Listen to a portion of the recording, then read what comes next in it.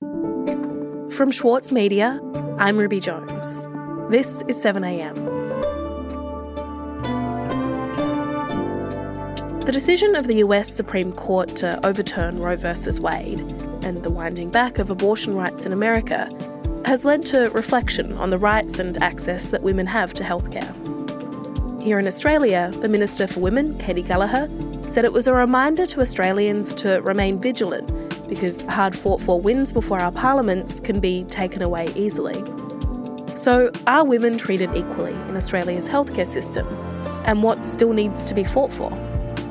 Today, writer and Professor of Public Health at the University of New South Wales, Gemma Carey, on the gender gap in our healthcare system.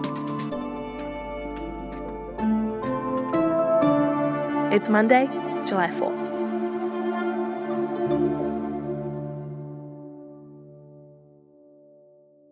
Gemma, in the week or so since the Roe versus Wade decision, I think there's been a lot of reflection on our access to healthcare here in Australia.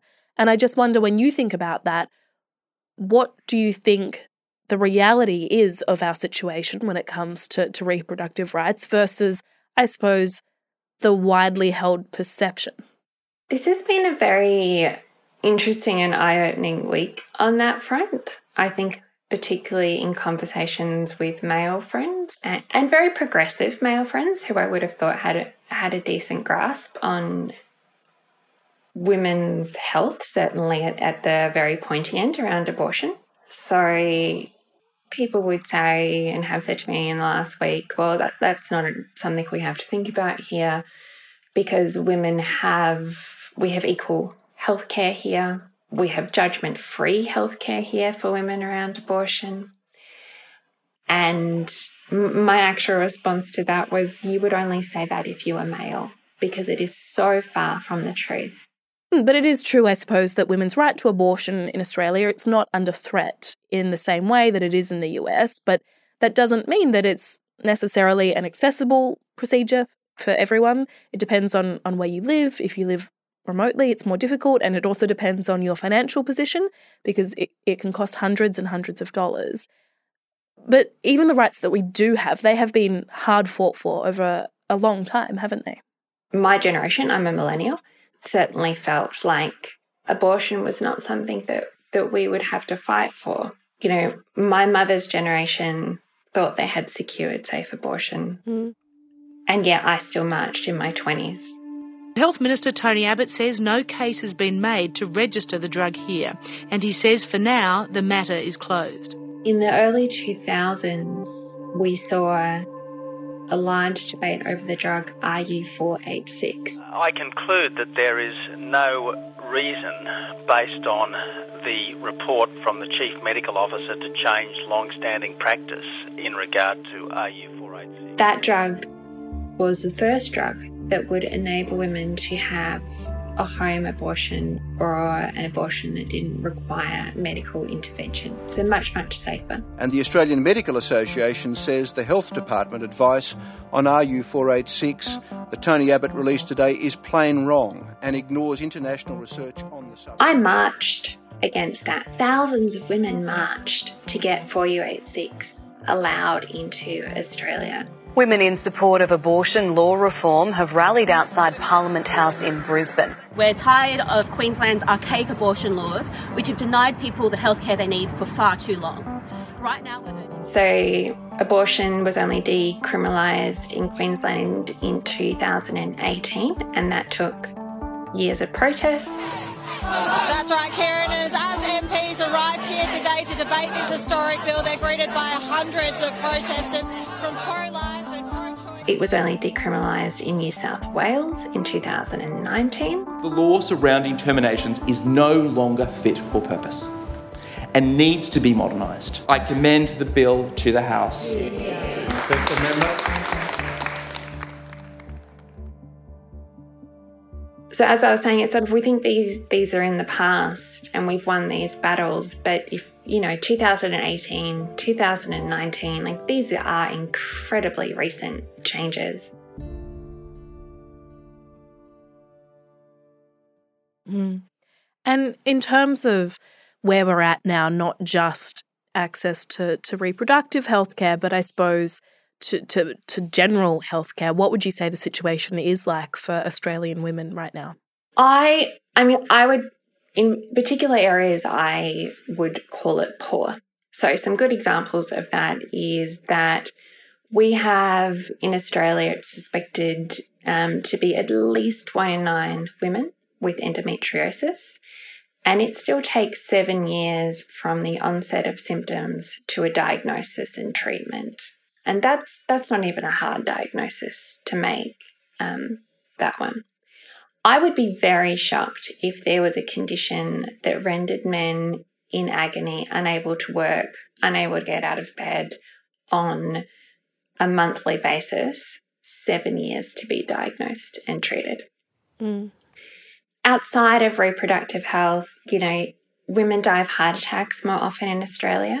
The symptoms for heart attack look very different in women than they do in men, and that hasn't always been well taught in every med school, and so heart attacks in women get missed more. There was a study that came out in January this year that showed that women are 32% more likely to die if they have a male surgeon than a female surgeon, and they are 15% more likely to have a bad outcome from that surgery. Mm. Those statistics, they're disheartening and also pretty alarming, especially hearing them one after the other. Can you tell me a bit more, though, about what it's actually like to experience this kind of bias firsthand, about trying to get healthcare and the ways in which you've been treated by the medical establishment as you've tried to do that? I think it's really important to know as well that I'm a very privileged person when it comes to navigating the healthcare system. So, I'm white, I'm middle class, I'm a professor in health. So you would think that if anyone was going to be able to navigate the healthcare system, perhaps outside of a doctor, that I would be one of the best placed women to do that. And yet I have quite an extensive list of bad experiences. The most extreme one that's happened to me was the one that nearly cost me my life. We'll be back after this.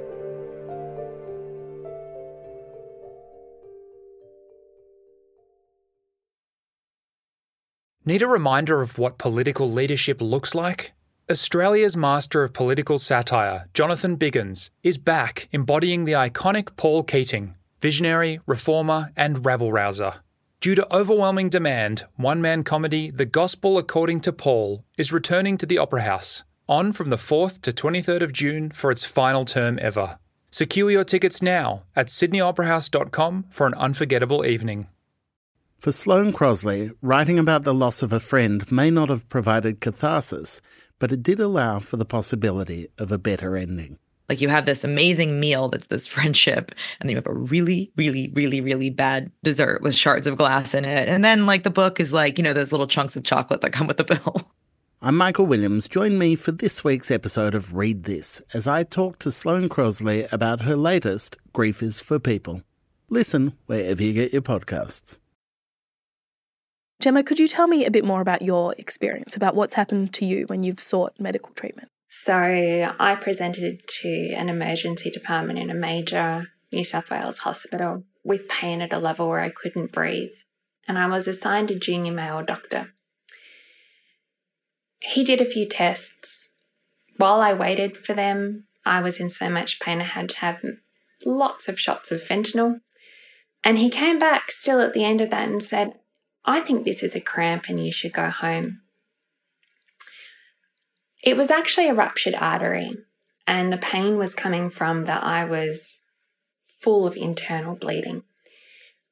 The only reason I'm alive is because I refused to leave the hospital until they did an ultrasound, because I knew that it wasn't a cramp. And by the time I got to having surgery, I'd lost 60% of my blood, and I had multiple blood transfusions. Whoa. That is my most extreme negative experience with the healthcare system. As a restorative justice process that hospital ran, I had the chance to speak as much as I wanted to the head of that emergency department. he actually wasn't aware that women don't get their pain treated or taken as seriously as men. Women also tend to underrate their pain compared to men as well. If you've ever been in hospital, they give you that question, what's your pain between 1 and 10? Women tend to rate it lower. And he didn't know that women's heart attacks are more likely to be missed than men's because of the difference in how they present. I was pretty shocked that somebody who ran a major emergency department in a major, major hospital wouldn't know that healthcare was gendered. He's definitely across it now, but it was illuminating in terms of just how ingrained that inequality and lack of knowledge around the inequality is. And it sounds like this was the life-threatening experience you had, but it wasn't isolated in terms of other ways and other conversations that you've had with doctors over your lifetime, right? No, not at all.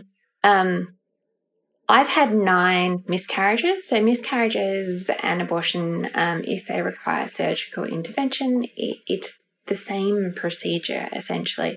And even if you don't have surgery and you deal with it through drugs, it's the same medications that you take. Mm-hmm. Some of the experiences that I had are quite graphic and shocking, I think. So in the major city that I live in, I lost a child at 12 weeks who had a major chromosomal disorder that meant he was very disfigured. I was asked by the hospital to go home, take the drugs, have the miscarriage at home, and then bring the fetus back to the hospital in Tupperware so they could do an autopsy. Can you possibly imagine the trauma of going through that, let alone the pain, but the trauma of having to witness that? Again, the only reason that didn't happen is that I refused to leave the hospital, which goes back to privilege and being able to feel like I can and will say, no, that's not good enough. That's not good enough treatment of women. We will not be doing that. I think that isn't what we would ever expect would happen in Australian hospitals. And hearing all of those stories, I think the thing that strikes me that they all have in common is this, I suppose, extreme disregard for what it's like for you as the patient in the middle of this.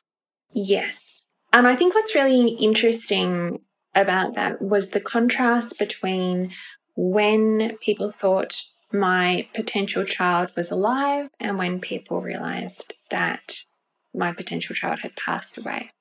When the potential child was alive, I was given amazing care and made a priority in every hospital that I presented in.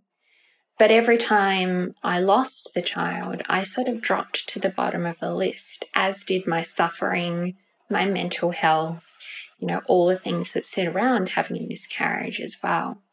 I think that tells us a lot about how we think about or prioritise women over, going back to the abortion debate, over potential humans. I mean, it's not a human yet. It is a potential human.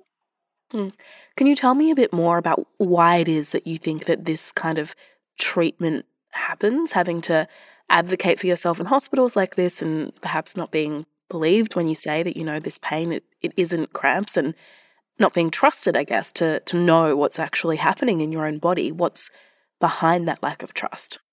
I think what sits at the core of that for me is that it's not just that women aren't receiving treatment.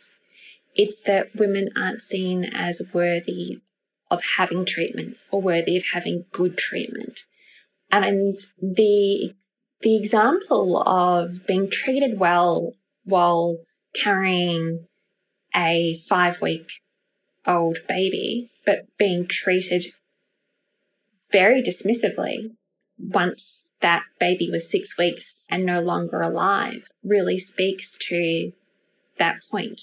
Are women worthy of good treatment outside of their reproductive potential?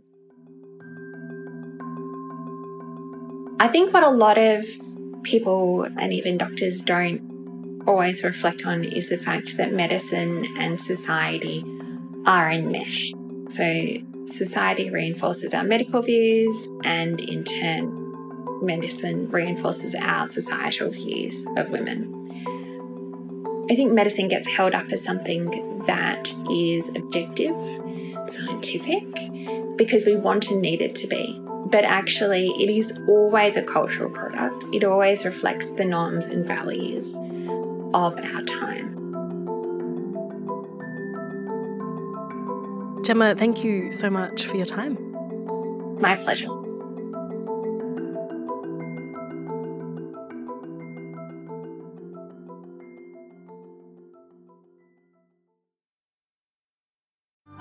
Mahler's music embodies the very essence of humanity. Experience his epic Song of the Earth with the Australian Chamber Orchestra, Richard Tognetti, and internationally acclaimed opera stars Stuart Skelton and Catherine Carby. Opens May 12. Book now at aco.com.au. Also in the news today, in New South Wales, major flooding has hit areas around Newcastle, the Central Coast, South Coast and Sydney, with evacuation orders given on Sunday for some low-lying areas in Sydney's southwest. It's the third major flood event in the region since March. And yesterday, Australia recorded its 10,000th death from COVID, 2.5 years after the virus first began to spread. More than half of those 10,000 deaths have come in the last 6 months. I'm Ruby Jones. This is 7am. See you tomorrow.